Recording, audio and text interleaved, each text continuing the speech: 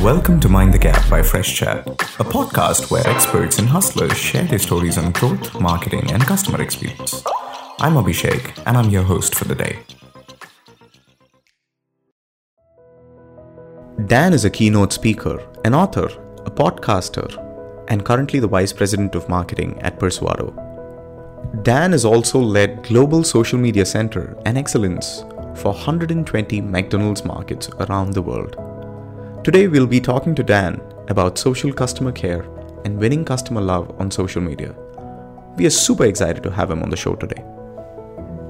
To begin with, talking about social media's growing role in overall customer experience, how do you think the shift has helped marketers, or how do you think the shift has helped customer experience folks?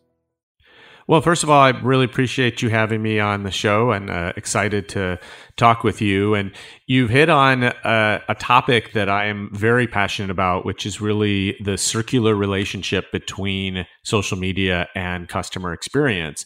And let me explain what I mean by that. Today, there's no such thing as an offline experience, because as we know, anything that used to happen offline can immediately come online with just the click of a button. And so things like being on an airplane, for example, that used to be the most offline experience you could have. Now we get viral videos of a guy being dragged off an airplane that make it onto social media and get shared with everyone. And so this has created a very tight relationship between social and customer experience, meaning that companies have to understand how to create experiences that get shared that are positive experiences, right? So that we have more people sharing positive experiences than negative experiences. But the other half of that circle is that once experiences hit social media, what do we as a company do to respond to it? And how do we react to it? Because that actually feeds back into people's perceptions of our brand and perceptions of the overall experience. So you kind of have two shots at it. You have, if I create a great experience, people will share the great experience, which is basically the word of mouth marketing that so many marketers are pursuing. And then if people are talking about me on social media, really no matter what they're saying, positive or negative, if I engage with them back and I am responsive, I have yet another shot to show them that I'm a great company to do business with. Right. Now, you were talking about how there's no offline experiences anymore. And one of the things that social media has brought today is instant gratification. You know, what used to take a long term for a sales guy to close a deal is now faster because of technology. What used to take a long time for a marketer to test, retest, regroup a new campaign is instant because of social media. So from a marketing angle, how is social media's instant gratification used by marketers and product guys today?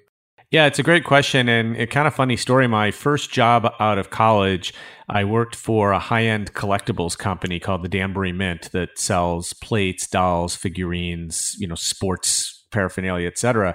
And it was all direct to consumer, and it was all non-digital. So I got my start in direct mail, the Sunday newspapers, magazines, et cetera. So literally people would fill out a coupon and put it in the mail and send it back to us when they wanted to place an order. And I used to refer to that as instant gratification, because as a marketer, I loved the fact that I could send out a mailing and just 5 days later start to get those coupons back in the mail. And over the course of 2 to 4 weeks, I would know how my marketing campaign did. And I thought that was super fast and really cool. And today, in social media, we can learn how a campaign does in the first few minutes. Like it truly is instant. And I think that there's a lot of impact there, and it's generally good impact. I mean, the first thing is that we know very quickly whether the product that we're selling or the service that we're selling is enjoyable, is desirable, and people want to buy it. We also know whether the marketing campaign itself is talking to our customers in the right way. And that's actually what we do at Persado. Persado is a marketing technology startup that focuses on identifying the right language to use to get people to respond better. And I ended up joining the company because I had been a client twice. And so I knew that it really worked, because ultimately, when you have a machine helping you generate words and phrases, that machine has just access to an unlimited number of different word combinations that the human brain just can't handle by itself. And so when you then pair that with a channel like social media that has this instant response, we're able very quickly to figure out what are the words that are going to get people to stop scrolling and to pay attention enough to at least click through, if not go ahead and buy or sign up or whatever it is, whatever kind of conversion that we're looking for. Right. I totally resonate with what you talked about. Now, how do you establish a process for crisis management or proactive customer support, for that example? Of course, like you said, people have moved from emails and calls, and people are resorting to social media right now for even customer complaints. Or a marketer uses all this data to run a campaign there. But when a campaign misfires, or when a brand is suddenly just derailed because of a series of tweets or a series of campaigns that you tried, that you thought will work right, but it kind of failed, how do you manage crisis like this? Yeah, well, I think that managing crisis on social has become, a whole different ballgame from managing crisis before social. But I would say also that a lot of the learnings that we have as marketers or even as customer service people translate very well to social. So, for example, I think when there's a crisis, one of the things that people are looking for is authenticity. They're looking for honesty. They're looking for a clear answer, right? So when people are evasive, when companies are quiet during a crisis and not saying anything, that's where things start to get a little bit fishy, and you tend to go down sort of the wrong rabbit hole. There's a couple of great examples. I remember both United and Southwest, and this was the pre-man being dragged off the plane incident. But both of them had incidents a couple of years ago where they were pretty significant incidents. I think they were service outages. So you've got lots of people missing their flights, and obviously when people miss their flights, they're not just angry, but they're missing weddings and funerals and big life events. And so this is a big deal for people.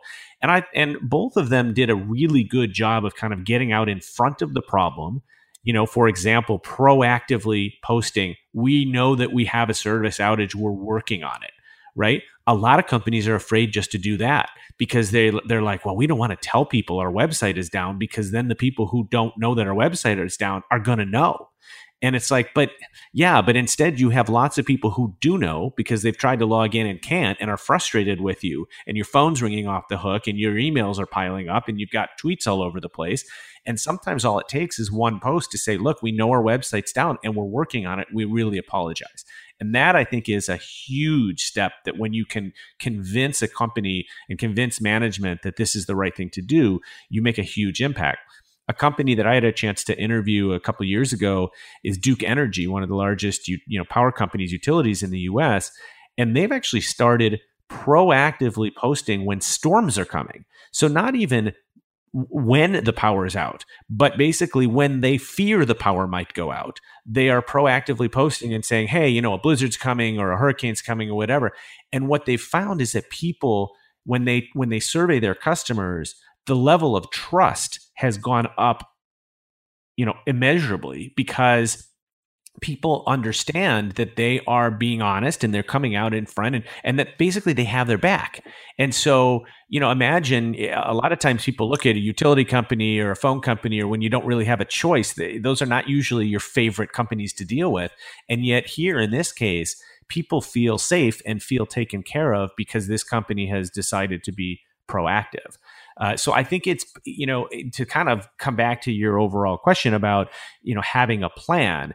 I think that, a plan has to involve your typical PR team, the marketing team, the social media team, the customer service team, all have to be aligned. There's always, you have to prepare for, you can't prepare for everything, but you certainly can prepare for some things. And so there are common crises that happen that you should have some steps outlined. Who are you going to escalate to? What kind of decisions have to be made? What's your SLA in terms of speed, in terms of getting out a response, et cetera? And you did also make an interesting point about what if the crisis is actually born out of your own marketing, right? You put out a ad that inadvertently people think is racist, or people are offended at it for some reason, and all of your research showed that people liked the ad, and so that's really surprising. The good news from the instant gratification part is that you can take it down pretty quickly. But again, I would always point back to be authentic and say, look, honestly, we had no idea this would offend people. We're so sorry. We've taken the ad down. Thank you for your feedback. This is not the, kind of message that our company wants to be, sending, et cetera. And I think you're not going to avoid the press coverage and sort of the crisis, but you are going to have a counter argument, and that basically shows people that you're a genuine good company. Right. Now, so from your experience, you've spent some quality time doing sales, some part of marketing, and you've been focused on customer experience as well. Every marketer today is focused on customer experience. Right. I'm interested in knowing, Dan, on how to recruit and train for a great social media team. Now, when I'm talking about a social media team, you need a social media team of marketers. You need a social media team of customer support reps. And their goals are very different.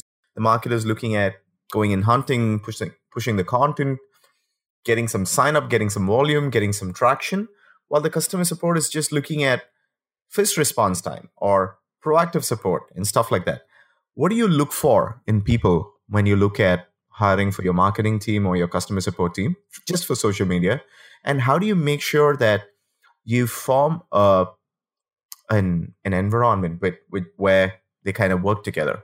How do you do this? Sure. Well, the first thing I believe, and again, I've been a marketer in almost every channel there is, other than I've never done TV marketing, but I've done all the offline channels. I've done all the digital channels. And what I would say is that social media is just another marketing channel, right? It is not that different from a marketing perspective than other channels. The key thing that makes it different is it's the only channel that customers can talk back to you.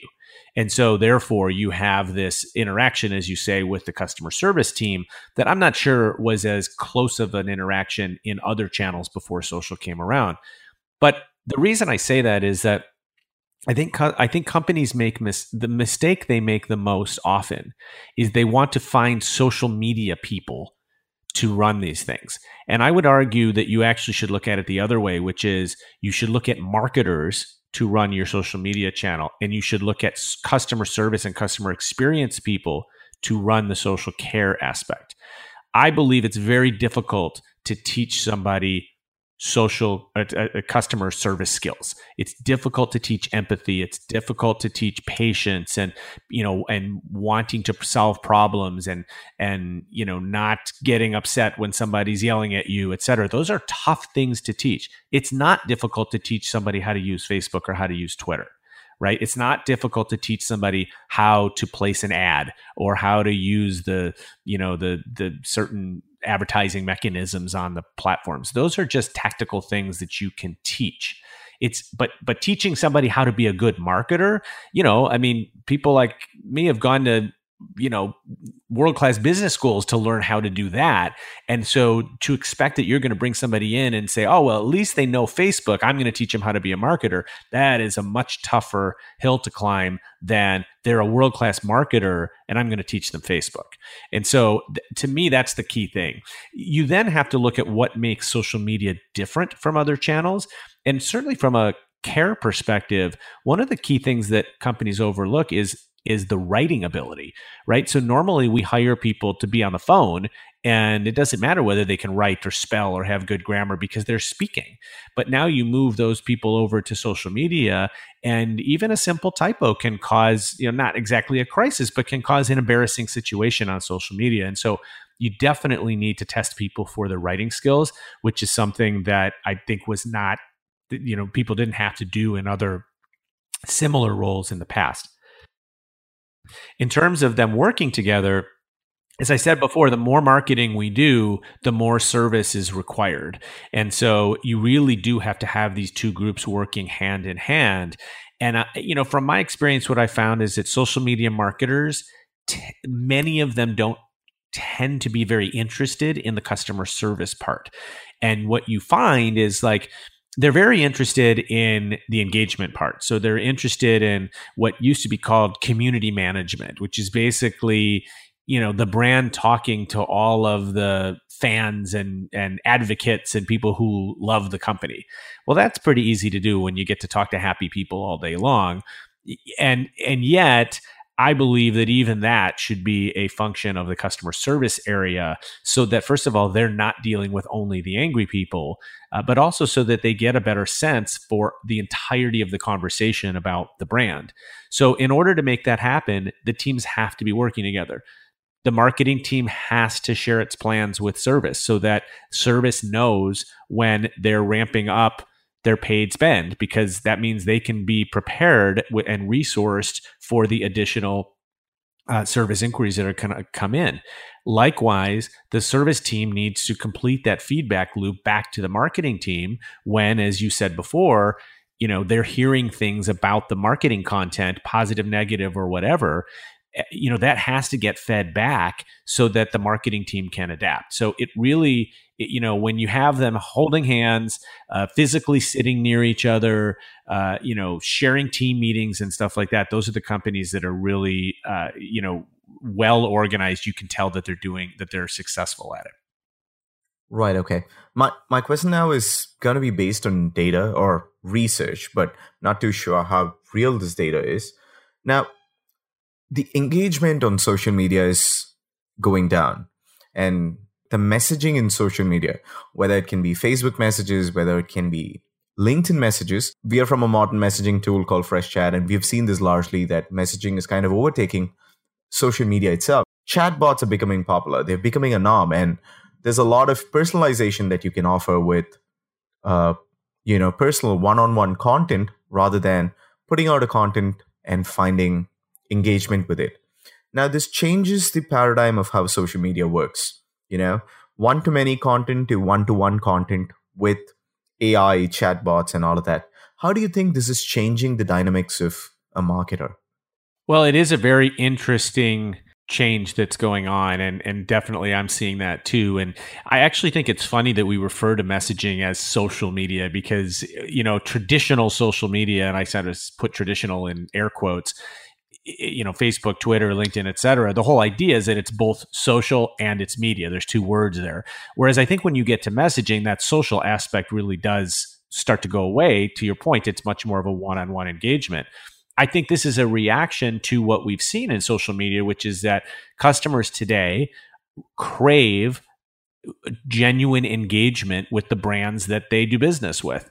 And they want to be able to talk one-on-one with these brands.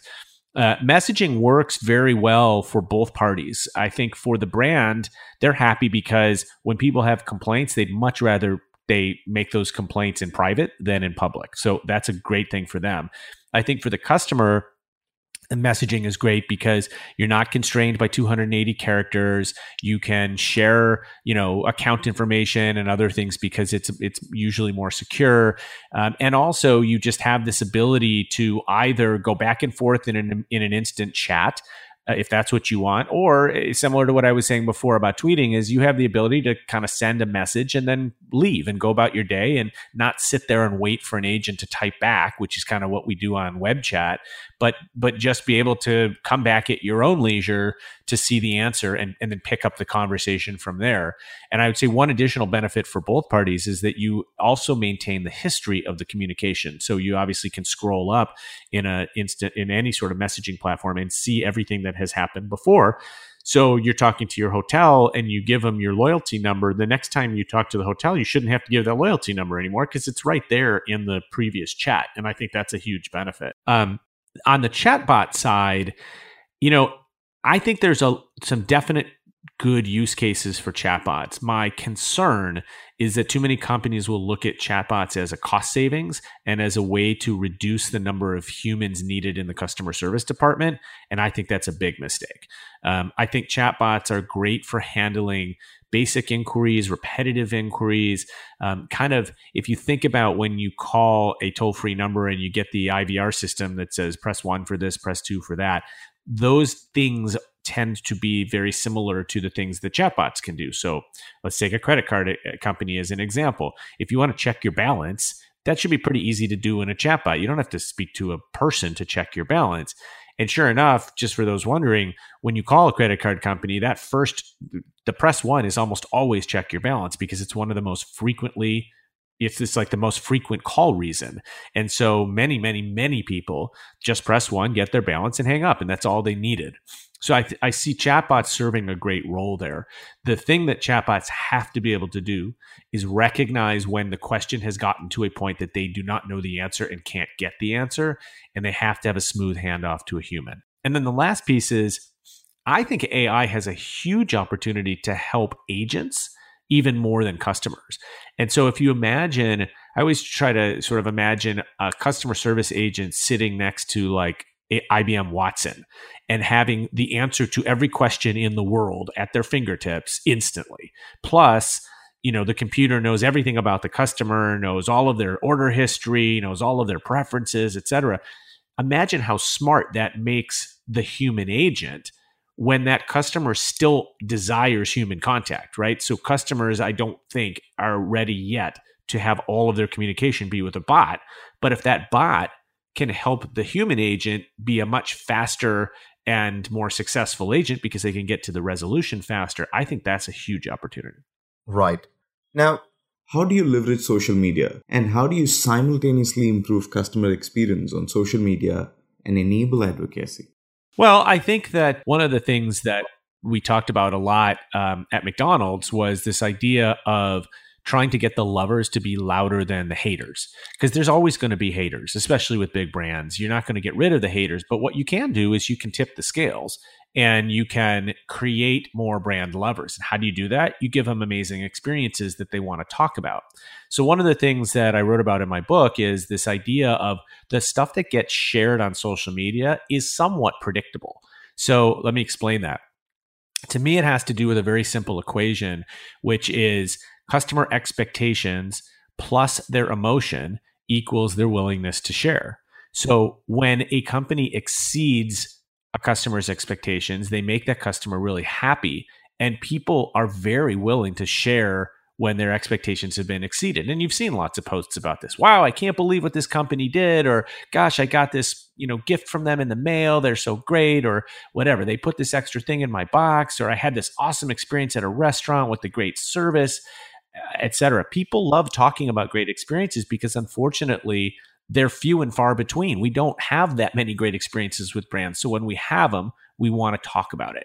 And from a marketing perspective, that is the elusive word of mouth marketing that we've been all looking for, right? It doesn't happen in a viral video. It happens with people talking about how great you are to work with. The flip side, of course, is that when we fail customers, when we miss their expectations, we make them angry. And that also creates a very high willingness to share.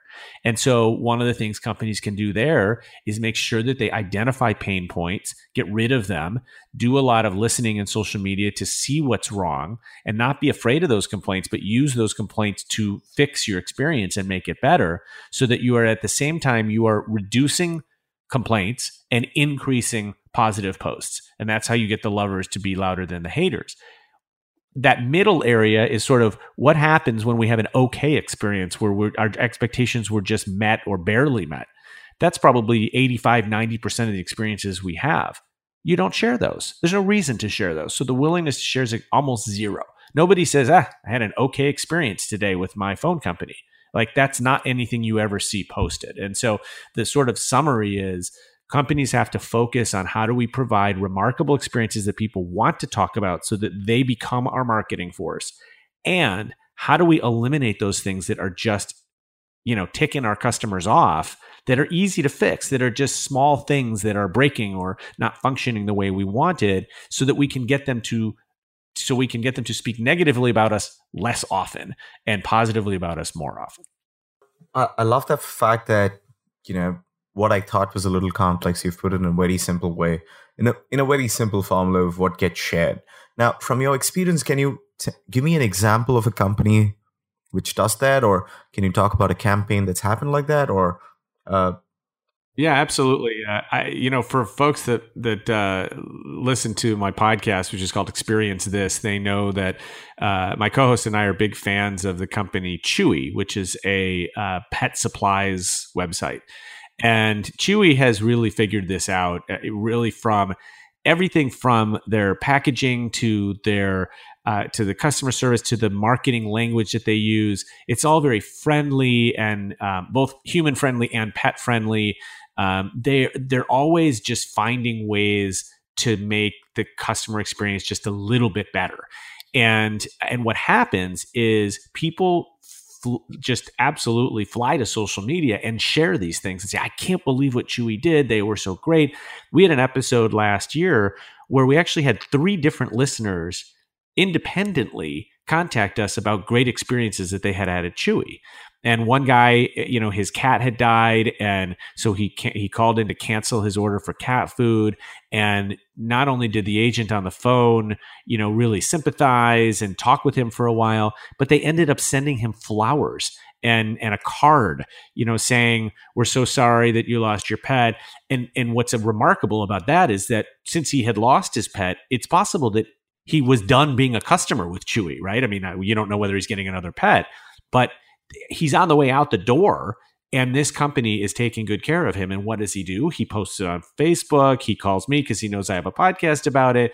So they're doing things amazingly well. And then the other thing they're doing, because I talked about the circle early on, is when you tag Chewy in a post, they always respond, and they respond in a friendly, fun way. They use food puns. Not food puns. That's a different company. They use animal puns.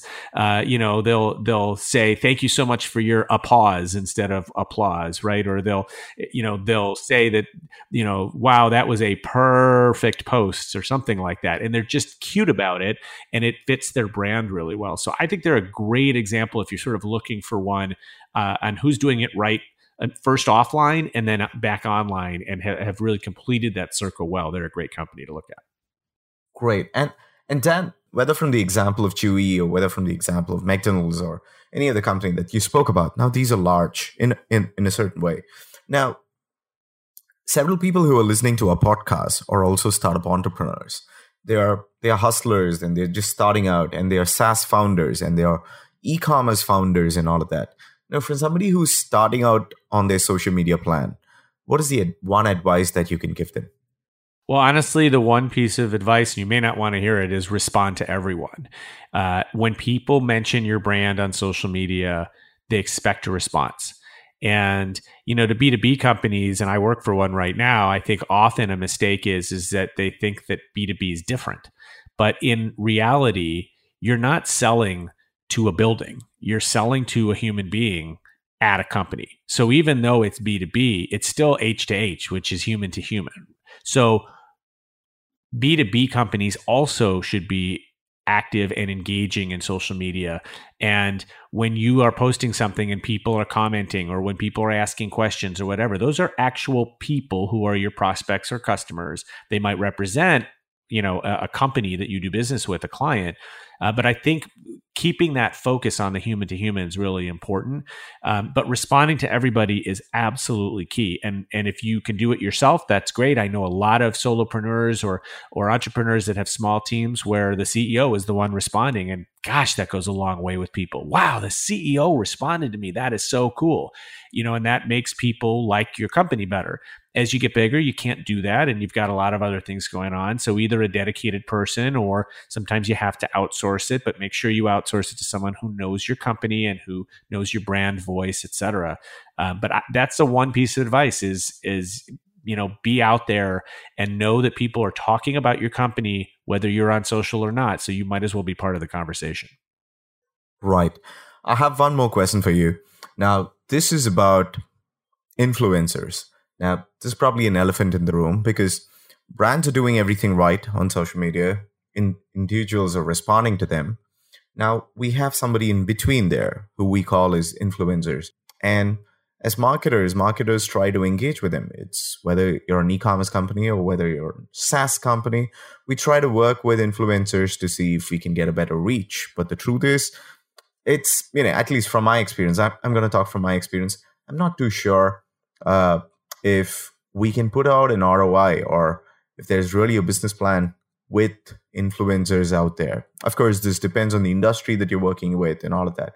But from your experience, how important is working with influencers, as a startup or even as a mid-sized company for you to scale your brand on social media? Yeah, I think that's a great question. And I would agree with you that I think it is a difficult ROI. It's one of these things that you sort of have to just believe. And I get uncomfortable when that's the answer, right? That you don't have a solid KPI.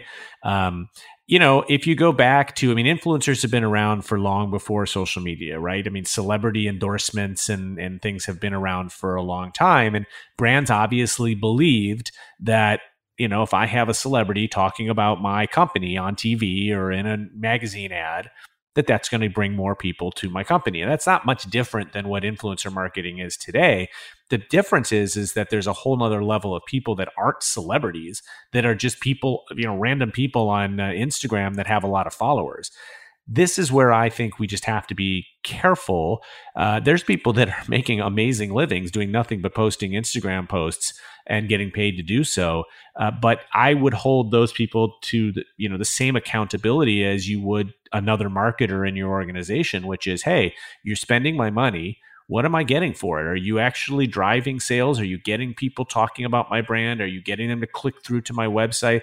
Or are you just getting paid and growing your own influence? And I think that's the difficult part. And especially as you have this confluence of personal brand and corporate brand, which is happening more and more, is you've got people that are influencers in and of themselves who are either getting paid by a company to be an influencer, or frankly, might work for that company and have both a personal brand and a corporate brand to kind of balance, which is something that I've tried to deal with as well. And so the short answer is I agree with you that this is still a growing area or an exploring area where we don't really know whether the ROI is there. And all I would say is, much as I said to social media marketers early on, you got to hold it to the same standard. Social media marketers loved to say at the beginning, well, we can't measure ROI, so we're just going to focus on these vanity metrics like likes and shares and follower count. I think that's BS. Like, ultimately, as a CMO, you're deciding where you're going to put marketing dollars, and there's only one pot, and you're deciding, who gets each part of that pot. And if you can't show an ROI, that money's going to a different pot. This is just one man's opinion, but for me, I'd much rather have a legitimate, genuine customer of my company talking about me than a person whose job is to be an influencer. I think, to me, that's just so much more credible. And so, making those customers happy and creating great experiences for them and getting them to talk, to me, is way more impactful. And when you look at the data around who people trust, yes, they trust celebrities, but a startup is not going to be able to afford a celebrity. And so one of the groups that they trust the most are actual users. That's why ratings and review sites are so popular, and why before we buy almost anything, we go and see what other buyers have said about it. That's really, really key. And so that, to me, is where I would put my focus. And if it was just truly influencer marketing, do I invest in influencer marketing? I go back to my other answer, which is you have to compare it against the other marketing you can do, and where is that next incremental dollar best spent to get the highest return. Right. Then I don't have any more questions, Dan. I think this was really insightful. If I have to look back at what we just spoke, I really like how you came up with that formula. The truth is, I've not looked at your book, and I'm going to go find it online right now. And I love the way how you summarized about when something fails, how do you protect or how do you work towards that? And I love the fact about a couple of examples that you came up with. I love the content today. Thank you for listening to Mind the Gap. Subscribe to our podcast at freshchat.com/mindthegap. You can check out our upcoming episodes and ask questions to our guest by sending an audio message there. If you enjoyed today's episode, share it with the world. See you guys soon.